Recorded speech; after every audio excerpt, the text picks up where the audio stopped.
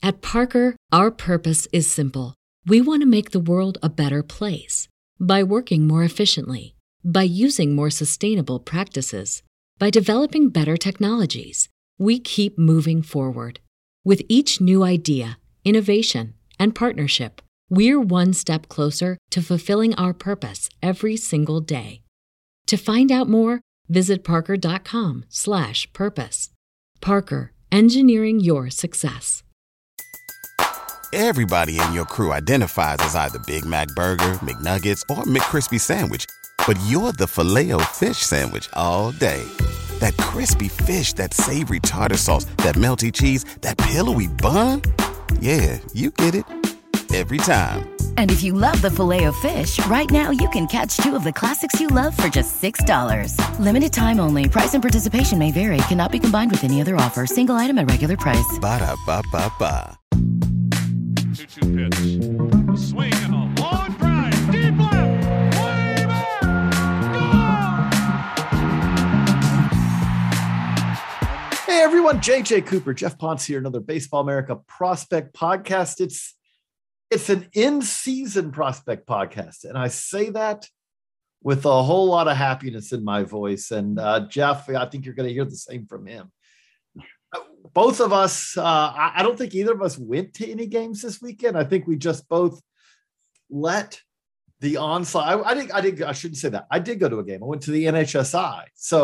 But I think before the weekend was over, I had watched in-person high school, college on ESPN Plus, minor leagues on MILB TV, and major leagues on MLB TV. And Jeff, I'm going to wager that it was much of the same for you. How awesome was it to have more baseball this weekend than any one human can possibly consume? Exactly. And I was headed to Hartford on Saturday, but got a hailstorm. So it delayed the game by like 2 hours. I was kind of nervous. I was like, what if they don't play Alvarez? And I drive all the way there. And it was delayed for the first hour where there was a good chance it was going to get canceled. So I ended up not making the 1.5-hour drive there and just hung out at home. But I was able to make it pretty productive because there were so many games on, so many different interesting arms. I think I watched both ends of the Lake County doubleheader because they were rained out on Friday night and opening night. They played 2 games on Saturday. Game 1, Gavin Williams starts. Game 2, Doug Nikhazy starts. 2 really fun arms. Yes, please. Yeah. And then there were games before that, games after that, games in between. You could jump back and forth to, and then even go back into the game logs and see, hey, who went, because especially this time of year, everyone's going 2, 3, 4 innings at max. You could kind of jump around and catch a few different starts on MLB TV. So, I did a lot of that. I probably watched 20 games or so over the course of the last 3 days. So not too bad. I had a little running bit on Twitter on Tuesday of last week because there was a glorious 3.5-hour period where I had watched every professional baseball regular season game of the season. And I kept that up for the entirety of the first game of the year and the first 30, 45 minutes of the second game. And by now it's like, oh, how much did I miss? It's one of those wonderful things. It just was fun this week. Hunter Green making his MLB debut on Sunday was really fun to watch. Yeah. That's at the major league level, like watching. He didn't have his best velocity. He only touched 102. So he wasn't fully loosened up. Like we'll see more from him in the future. He only sat 100, touched 102, but I think was very encouraging also is threw 65% of his sliders for strikes. That is not a chase pitch slider. That is if he can throw that for strikes, it makes the fastball all that much harder to hit. That was encouraging. That was fun to watch. Checked in a little bit on some college baseball too. I just love when we're at this time of year, especially we're in April. I love baseball year round. Jeff loves baseball year round. I'm guessing if you're listening to this, that you love baseball year round. But that said, I'll get to August and it won't have the same new car smell, as I'm enjoying 20 games a day. than it does right now when you're coming off of that winter where it did not, it just wasn't there. And kind of from that standpoint, I just, oh, it's so fun right now. It really is. But Jeff, kind of along those lines. So you watched a lot. I watched a lot, but I'm just going to put you on the spot. If you said, who is the guy? Who's the player who you most came away from this weekend? Not that you didn't know who he was before that. I'm not asking anything like that. I'm just saying, who's the player who you came away? Wow, that was something. Yeah, I think for me it was actually Gavin Williams that I had mentioned before. He was an absolute standout in his start. He sat 95, 96, I think it was actually 96 miles per hour plus, ran it up to like 98, 99 miles per hour a few times in the gun. And just in general, his stuff was really crisp, really sharp. Even his misses weren't really bad misses.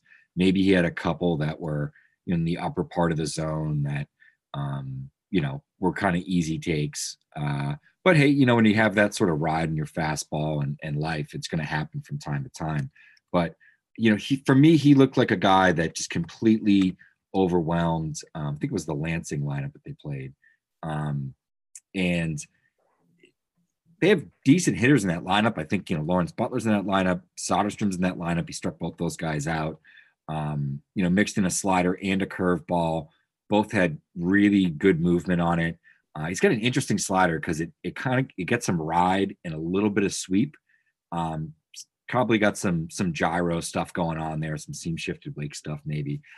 So it's kind of interesting. But the thing with him is it's not high spin. He just throws it really hard. So that's what makes it an effective pitch. And then he also has, an upper 70s, low 80s curveball that has a ton of depth. If you've seen it before, you know what I'm talking about. And feel for the changeup too. So he's got legitimate secondaries. It's probably tighten up a little bit, but he's a big boy. I mean, he's like 6'5", 6'6", big body, throws hard. And he was in high A. He looked like he could be in double A, triple A within a few months. Like there's no reason that he should be in Lake County for more than maybe 4 or 5 starts. I would anticipate. He was great at East Carolina. 23rd pick in last year's draft class, the first round, 23rd pick overall. And I always kind of wondered, to be honest, a little bit like, why was he more back of the first than a little higher in that? Like, I will put it this way. If Gavin Williams was in this year's draft class, he would be the absolute slam dunk top college pitcher in the class, because he combines stuff with success and a little bit of track record too. Yeah. You don't have those guys this year. The big issue with him, which was the opposite of the college pitchers this year, is he was healthy, in his 4th year at ECU. So he's a 4th-year player, he's a little bit older, but he had a long track record of injuries, and I think that's what the risk was. But I think the reports, and you can even go back and I think look at our content and some other folks, people were saying last spring around this time, like, hey, he might have the best stuff in the draft. Because, Leiter had started like an absolute comet. And then I think, sort of tapered off. There were some of those arm concerns and injuries and that sort of thing. But Williams got stronger. And I think, had he had a 2020 season, maybe we would have seen it that year. And he gets drafted in a regular 2020 draft. But hey, good on the Guardians in Cleveland for, making that pick, because it was obviously a really smart choice. And I had said it in a prediction podcast with Chris Welsh on his show, Prospect One. I said, I think Gavin Williams could be the number 1 starter from that draft by the end of the season. Like, he could surpass Leiter. Do some work. Leiter was pretty good too, but I think it's closer than people probably realize. And speaking of, Leiter made his MLB, his professional debut this weekend as well. Mm-hmm. Give Frisco credit. like you hear all the time that, oh, you know, these teams, you can't really promote minor league players. They don't have the name recognition. They're not there long enough to do that.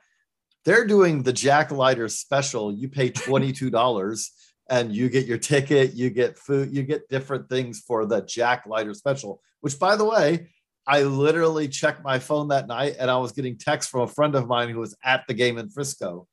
Yeah, it's working for them. But he was also impressive, as you said. All of these are very short outings right now. I've got to say, this is one that I'm stealing from you, because you basically pointed out to me, said, hey, go check out that Visalia broadcast, which, by the way, kudos, Visalia broadcast. If you all have followed me for a while, you know I do love MILB TV, and I love a good MILB TV broadcast. Mm-hmm. When you have a new broadcast that starts out at a high level, and when you say, well, what's a high level? Good center field camera placement is a key part of high level. I do not want to not be able to see the strike zone if the shortstop is shifted over. And there are more than a few of these camera angles where it's like, oh, where did that pitch go? I don't know. All I can see is the shortstop's butt. So good camera angle, center field camera angle, good graphics, you know, quality, clean graphics. I would love to see pitcher play, you know, batter name, velo, but good quality broadcast. But Maddox Bruns, the Dodgers' first round pick from last year, was really impressive, carrying on what we were hearing from spring training as well. I think our Josh Norris is still beating himself up over the fact that he went to see Jack Leiter versus Asa Lacy, which is not exactly, you know, that's not like, hey, I have a choice between going to a 5-star restaurant and picking up some gas station hot dog. That's a choice matchup itself. But yes, I think if you had to do it over again, he would have gone and seen Maddox Bruns in spring training. But Bruns showed multiple pitches, firm fastball with some life up in the zone, breaking a curveball that, thumbs up.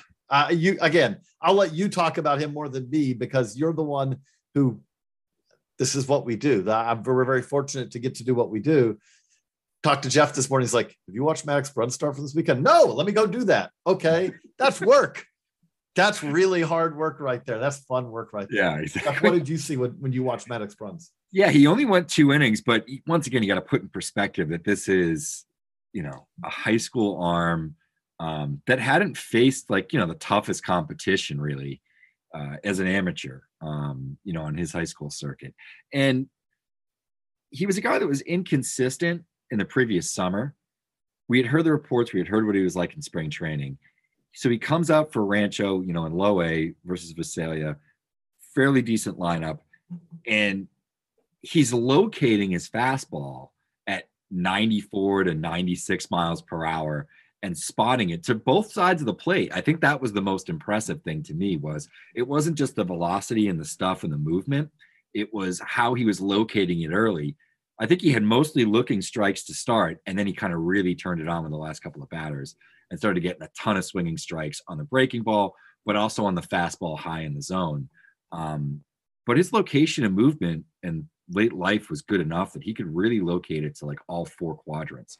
And I thought that was what was most impressive. Was there's an element of command here on the fastball that we hadn't seen before, with the good movement, all the stuff that we had seen when he had initially sort of taken off like a rocket at PG National when we were coming out of shutdown. It was like one of the first big draft events and prep events we had in a long time, because there was no high school baseball.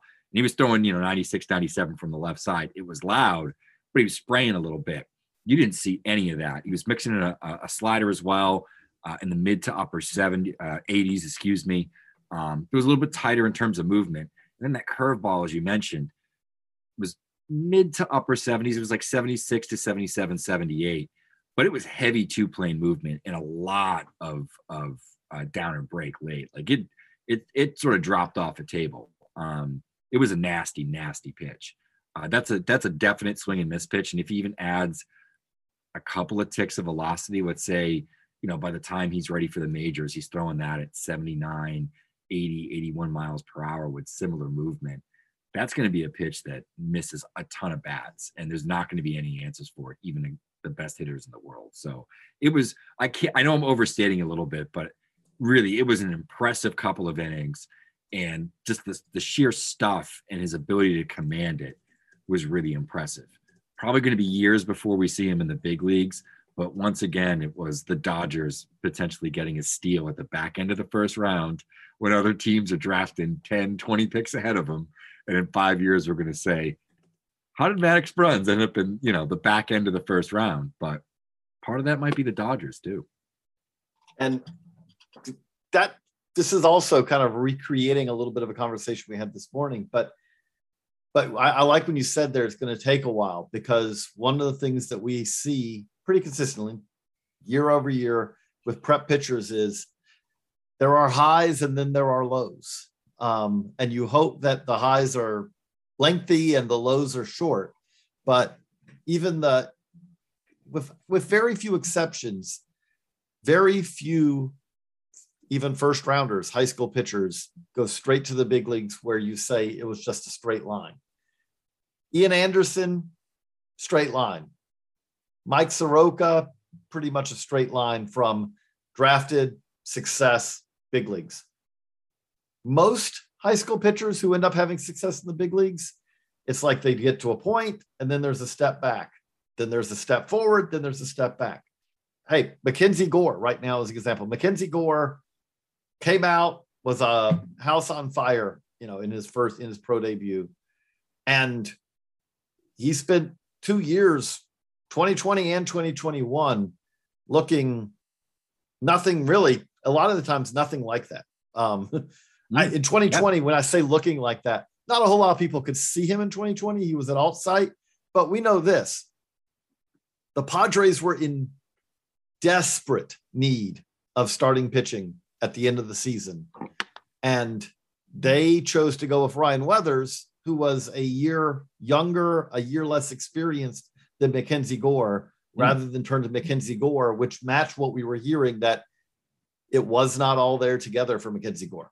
2021, Mackenzie Gore's stuff backed up, his command, his control backed up, ability to maintain that delivery, which is an athletic but complex delivery for multiple innings backed up, all those things.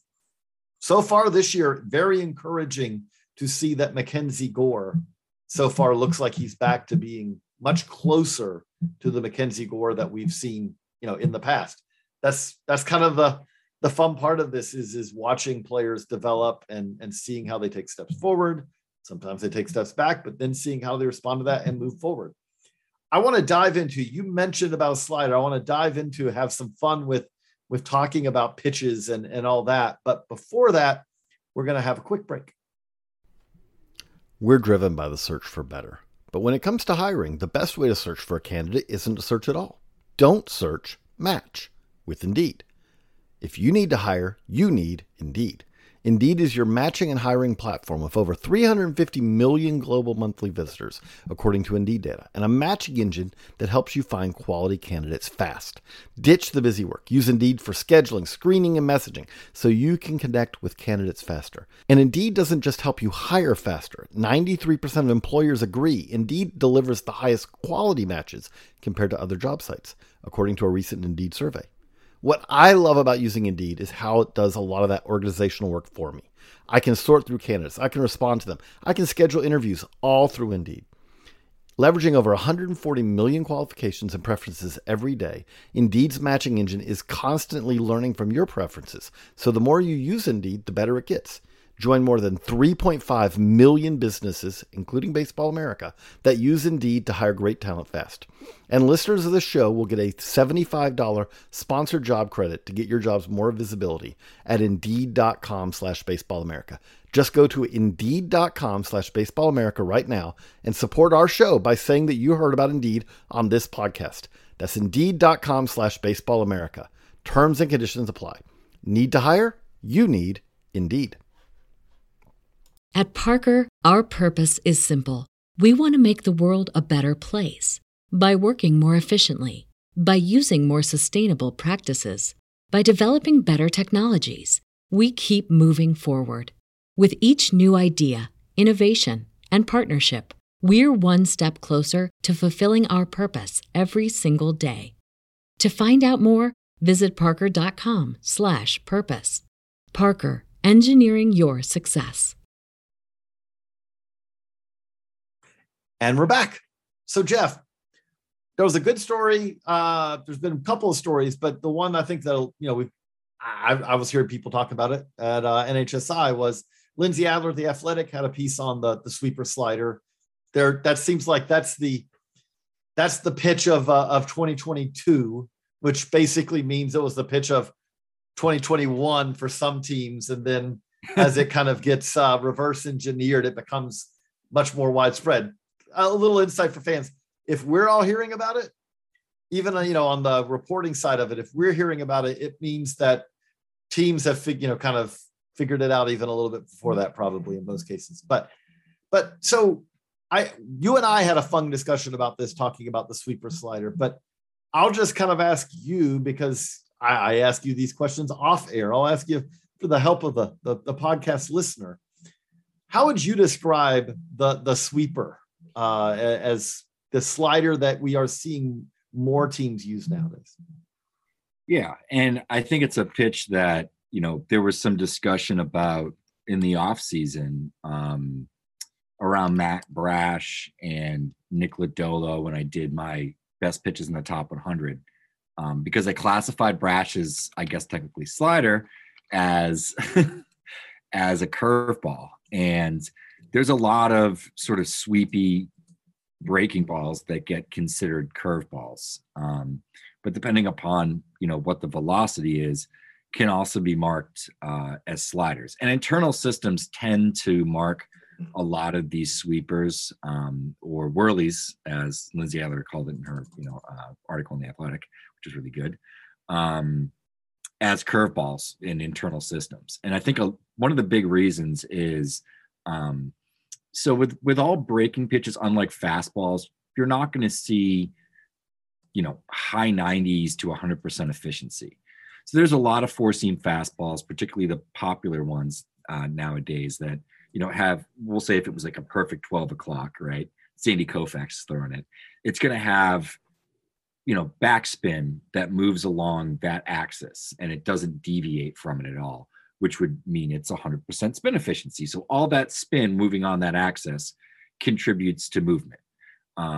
And the contrast to that, as I've always thought about it and had it explained to me when it was like the aha moment for me, was a slider typically your classic sort of gyro slider is like a football where you throw it, there's spin, but how much of that spin doesn't necessarily contribute to movement because it's gyroscopic spin. So it does contribute some percentage to the movement, which is why throw football with certain spin, it spins a certain way. So let me stop you for a second to explain to someone, if you would, gyroscopic spin. If there's someone out there who's going, what is gyroscopic spin?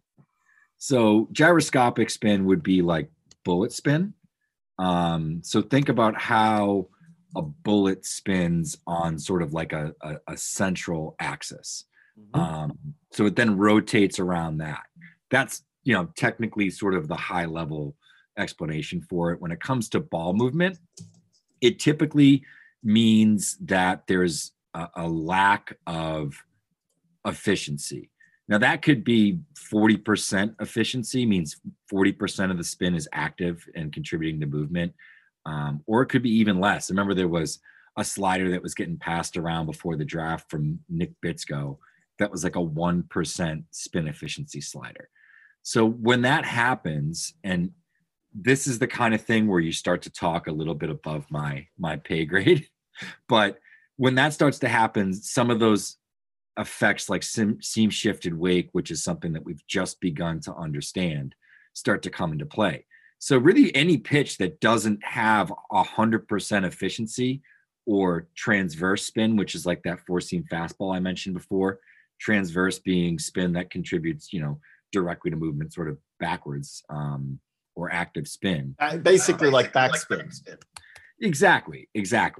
So it's just sort of, different in terms of, how it moves. It's perpendicular in the pitch axis when it's transverse, right? Versus gyro, which is horizontal, I guess you could say, depending upon how you're looking at it and orientation wise. But those two sort of forces contribute to how the ball moves. The sweeper is interesting because, like a curveball, which would have topspin, which would have transverse, but just the opposite of a four-seam fastball with backspin, right? So think about your golf shot, right? There's a lot of people that maybe drive the ball and get a lot of backspin, so the ball travels a little further. It's the same when it comes to hitters in baseball, right? There's guys like Joey Gallo who get a ton of backspin, and the ball has been proven to travel a little bit further. And then you have guys who get a lot of topspin, maybe like in Andres Jimenez, who, can hit the ball hard, but a lot of the times it's sort of liners because he gets topspin.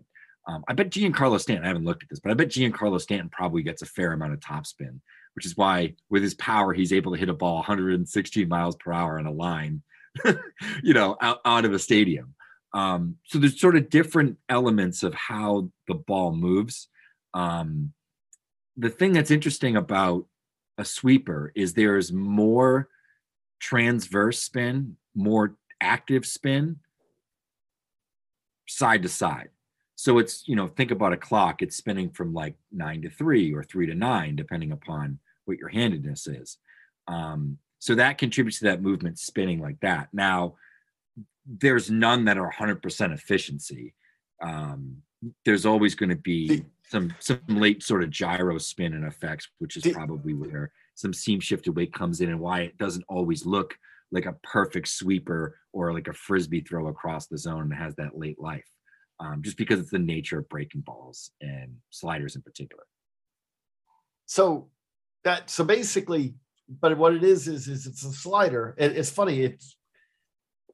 Slider is carrying a lot of work in my mind now because slider can mean about 4 pitches.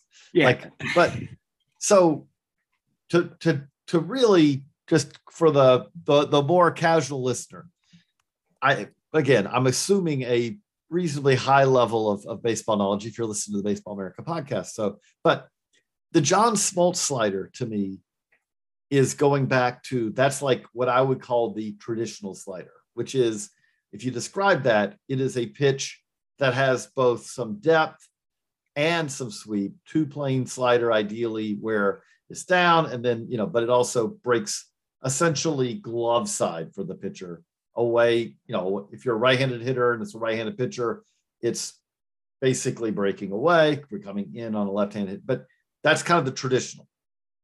Then we have what you talked about, the gyro slider, which I think at one point you were hearing a lot of it called also kind of like the Worthen slider, which is a very different slider, still a slider, but very different in that the effectiveness of a gyro slider is more based on the fact that it's got power to it, but it also doesn't move the way that a hitter is expecting. Is that a fair way to describe it? Because as you said, it doesn't have, thrown ideally, it doesn't have active spin.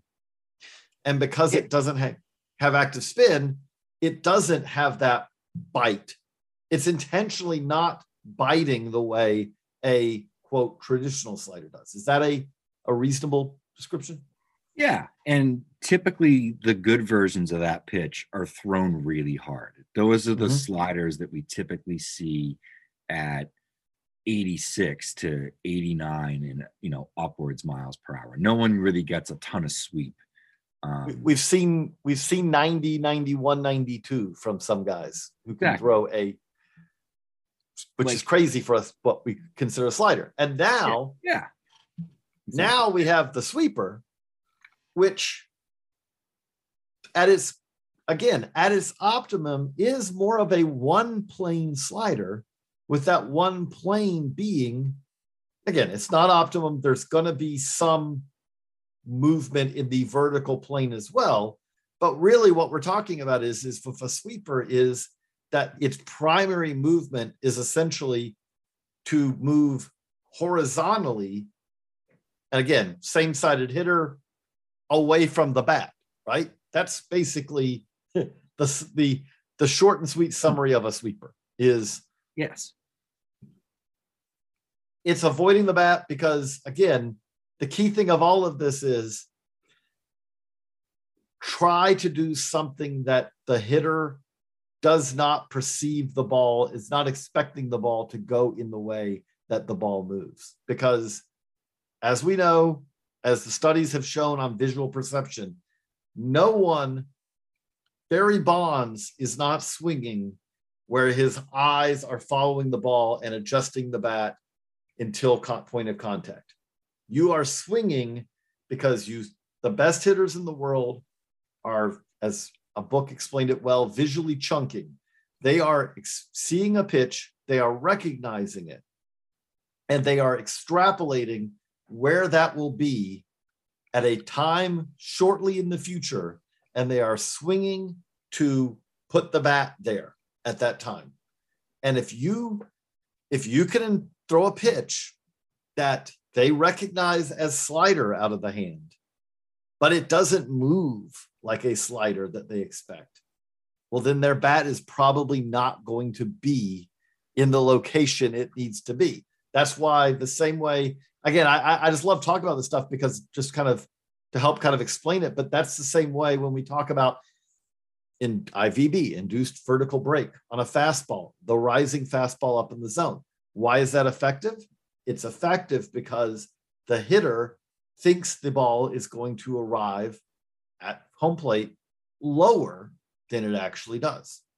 The same way that when you say, why is a changeup with downward drop more effective than a straight change?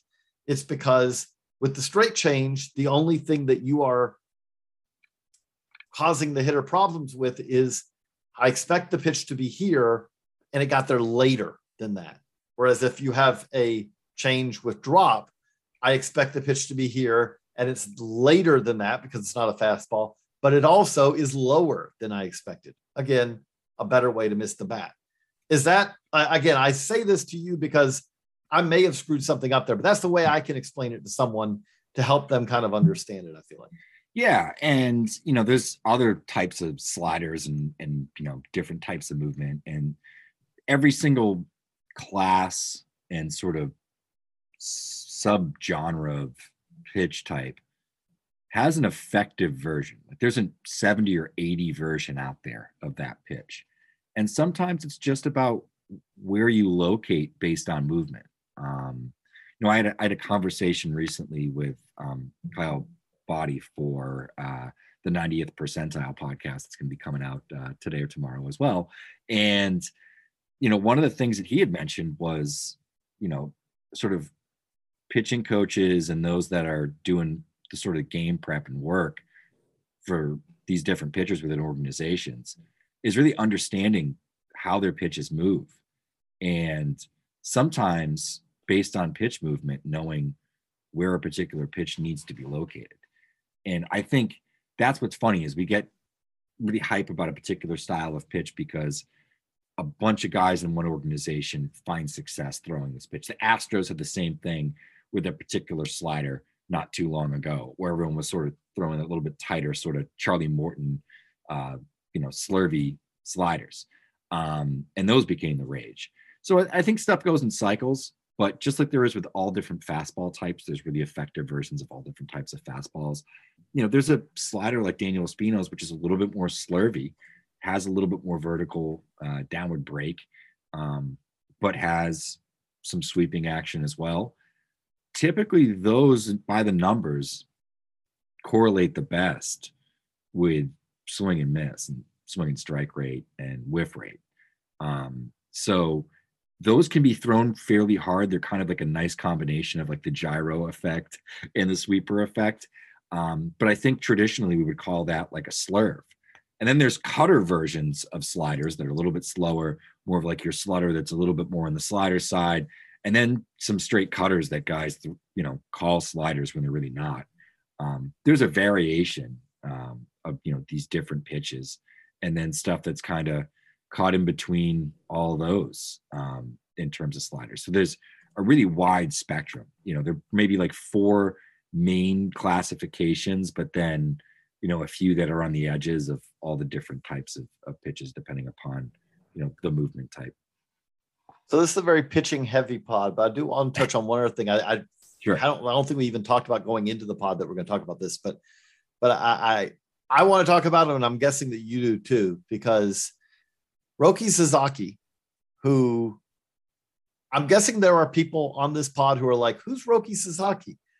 And then there are other people on this pod who are going, Roki Sasaki, that's one of the best that may be the best young pitcher in baseball in the world. And I say that like he's 20 years old.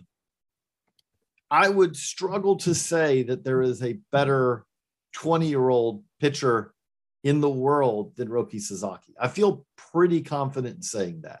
Can't say it for sure because it's the world. You could make an argument if you want to for some 20-year-old in the States, pitching in the minors or whatever, but there are no 20-year-olds pitching in the majors. And Roki Sasaki is already doing things that are truly exceptional. This past, it's hard to call it Sunday because woke up Sunday morning in the US. That's when the game was finishing up, but there's the dateline and it was not Sunday morning in Japan and all that. But pitching for Chiba Lotte, Roki Sasaki had a perfect game, which does not happen in Japan very often. I think the last one happened. I was still in college, and I've been out of college a very long time. So that's one thing. But not only was it a perfect game, okay, he also struck out 19 in his perfect game. There was not a ball well struck in this game. There was not this is what saved the perfect game. The best way I can describe it, if you watch Sasaki, by the way, the miracle of 2022 is you can just hop on. We did a post that has every out pitch embedded from Chiba Lotte's Twitter feed. But if you watch this, the best way I can describe it is imagine you're watching Kerry Wood's outing his rookie year, and then throw into the fact that there are no hits. It's a perfect game. Like that's what this was. Jeff, you do a lot of our dynasty stuff. You thankfully had Roki Sasaki on your dynasty rankings. And the only reason he ranks as low as he does is because unless you are in the most amazing sim or roto, but especially sim league of all time, where the world is your drafting field and you can get valuable production out of what they do, even if they're not playing in the US, which, by the way, if you're in that league, I'd love to hear about it. JJ Cooper at baseballamerica.com. Let me know. I guess theoretically there could be like an OOTP league where someone could do that. But other than that, it could be a very long time before Sasaki's in the US. But, and by the way, check it out. Jeff did speaking of that, Jeff did a kind of an FAAB post on Sunday, timed for everyone's, free agent acquisition budget day on Sunday usually. But now that we got to see that, now that we saw Roki Sasaki reaching back for 100 to 102 whenever he seemed to want it, while also throwing a splitter and a slider that were pure, unadulterated filth. What did you think, Jeff? Yeah, I mean, I didn't get to watch the full start. I just sort of saw the highlights on Twitter, but was familiar with him. I know that he was somewhat legendary, if I remember correctly, in terms of his high school tournament. I know that I'm not well versed in Japanese baseball. I will throw it out there. But if I remember correctly, he had, and Japan has this humongous, you probably even know the name, high school tournament. Goshen. Okay. And it's like the equivalent of like the NCAA tournament here in terms of like hype and like people's interest is, from what I hear, it's a big deal. So these guys become stars.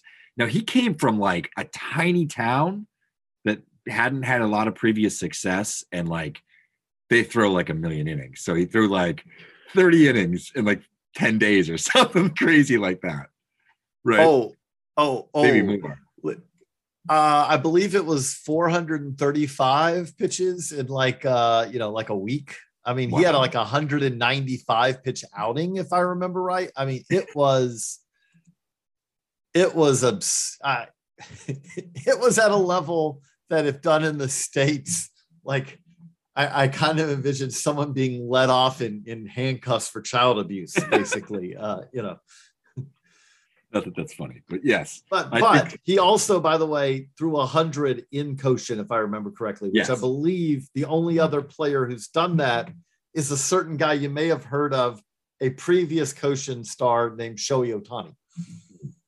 Yeah, I think that he's on that sort of upper echelon of, talented Japanese arms with sort of that legendary background. Tanaka being another one. And I know that his career hasn't worked out like the other two. Tanaka had a good career, and of course, Daisuke Matsuzaka is a Cochin legend. Was Matsuzaka. So he kind of has that level of pedigree. So whenever he comes over, it's going to be a big deal. But it might be a few years until we see him.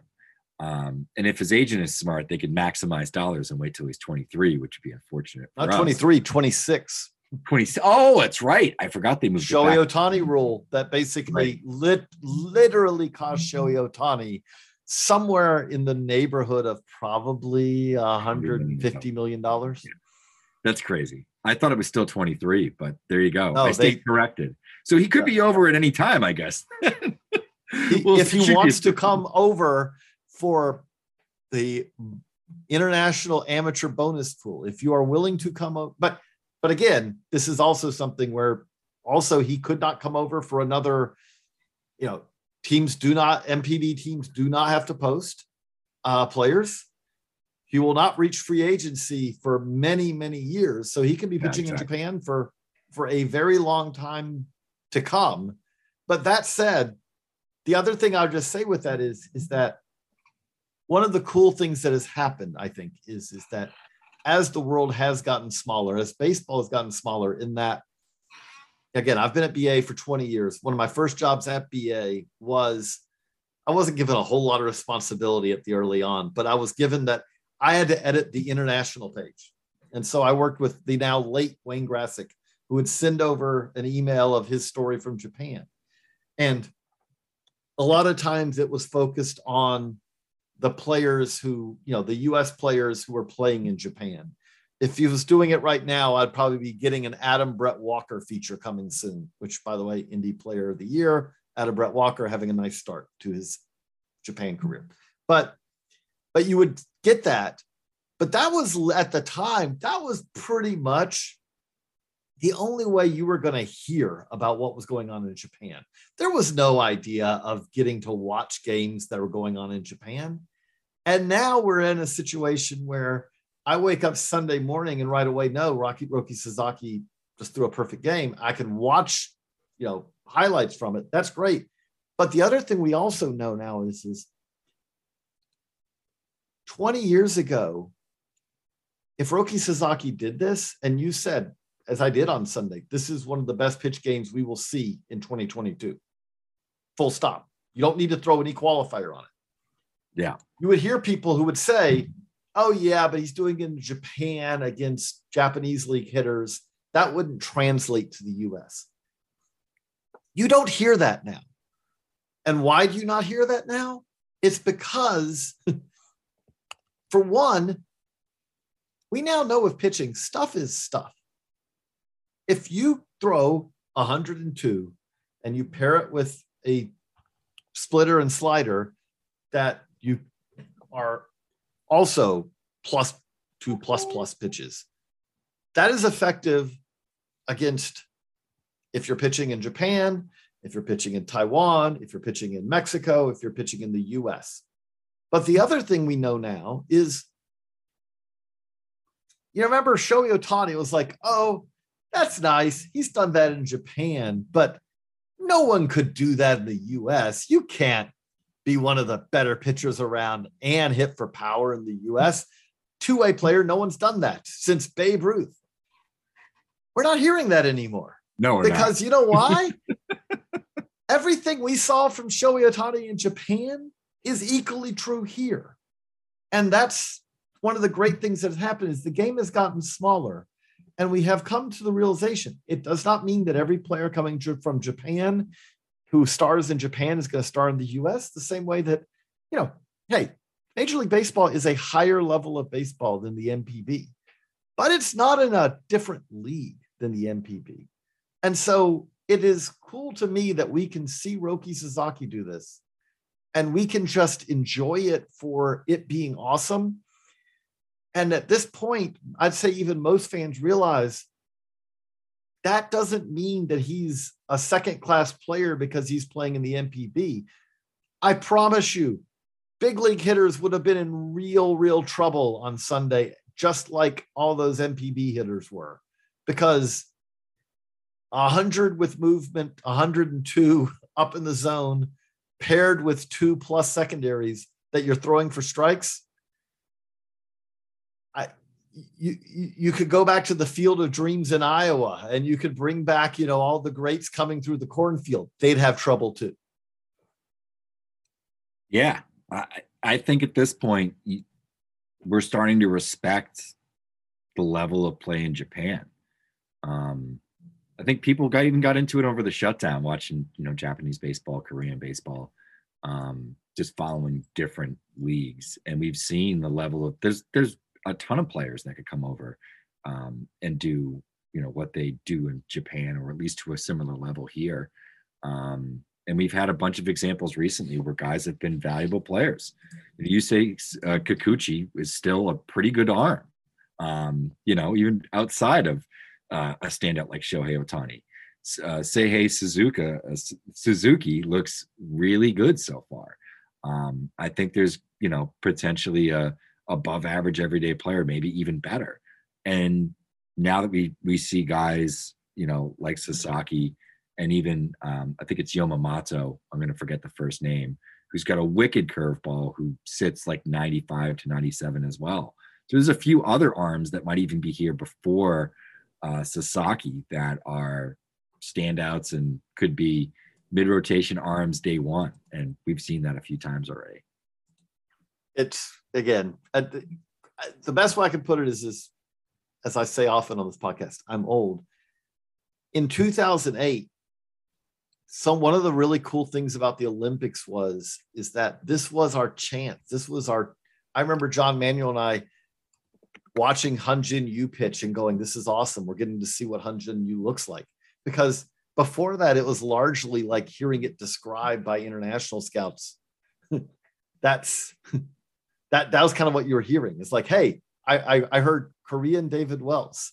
And then you would watch him and it's like, oh, okay, I now see it, but that's the thing now that, again, the world is smaller. The internet has a lot of downsides, but one of the upsides is that you can pay attention to baseball around the world in a way that was simply not possible a generation ago. And it's one of the fun things about it. So I do, again, it's a lot of pitching talk. We promise we won't neglect hitters, but we did want to kind of just have some fun talking about pitching today as we are here at the start of the first full week of the minor league baseball season. We had yesterday, everyone except for Springfield and Arkansas were off in the minors. Today, everyone, weather permitting, pretty much everyone is playing. So it'll be fun to watch, Jeff. I know that you will be watching a lot of it because you're a nut like me, but it's, again, this is the fun time of the year. I cannot wait to just shower in baseball, I guess is the way to put it, over the next months. It's a beautiful thing. I'm very excited to have it all back and be able to watch professional baseball again, and particularly the minor leagues.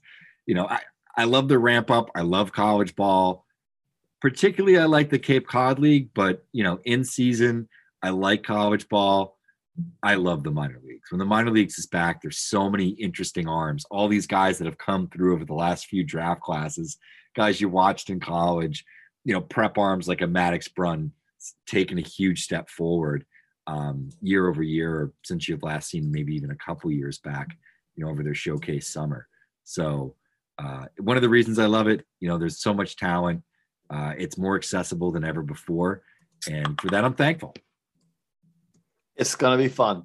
Thanks, Jeff. Thank you all for the download. If you haven't, head over to baseballamerica.com. If you are not a subscriber, you are welcome to join us, baseballamerica.com, where we are producing content like this that we talked about today, but a lot more than this over there every day at baseballamerica.com.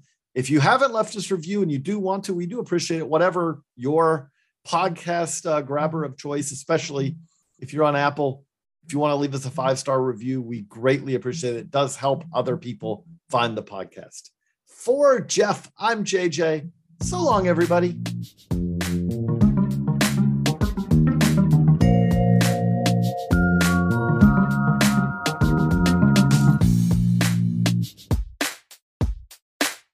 At Parker, our purpose is simple. We want to make the world a better place by working more efficiently, by using more sustainable practices, by developing better technologies. We keep moving forward. With each new idea, innovation, and partnership, we're one step closer to fulfilling our purpose every single day. To find out more, visit parker.com/purpose. Parker, engineering your success. Everybody in your crew identifies as either Big Mac Burger, McNuggets, or McCrispy Sandwich.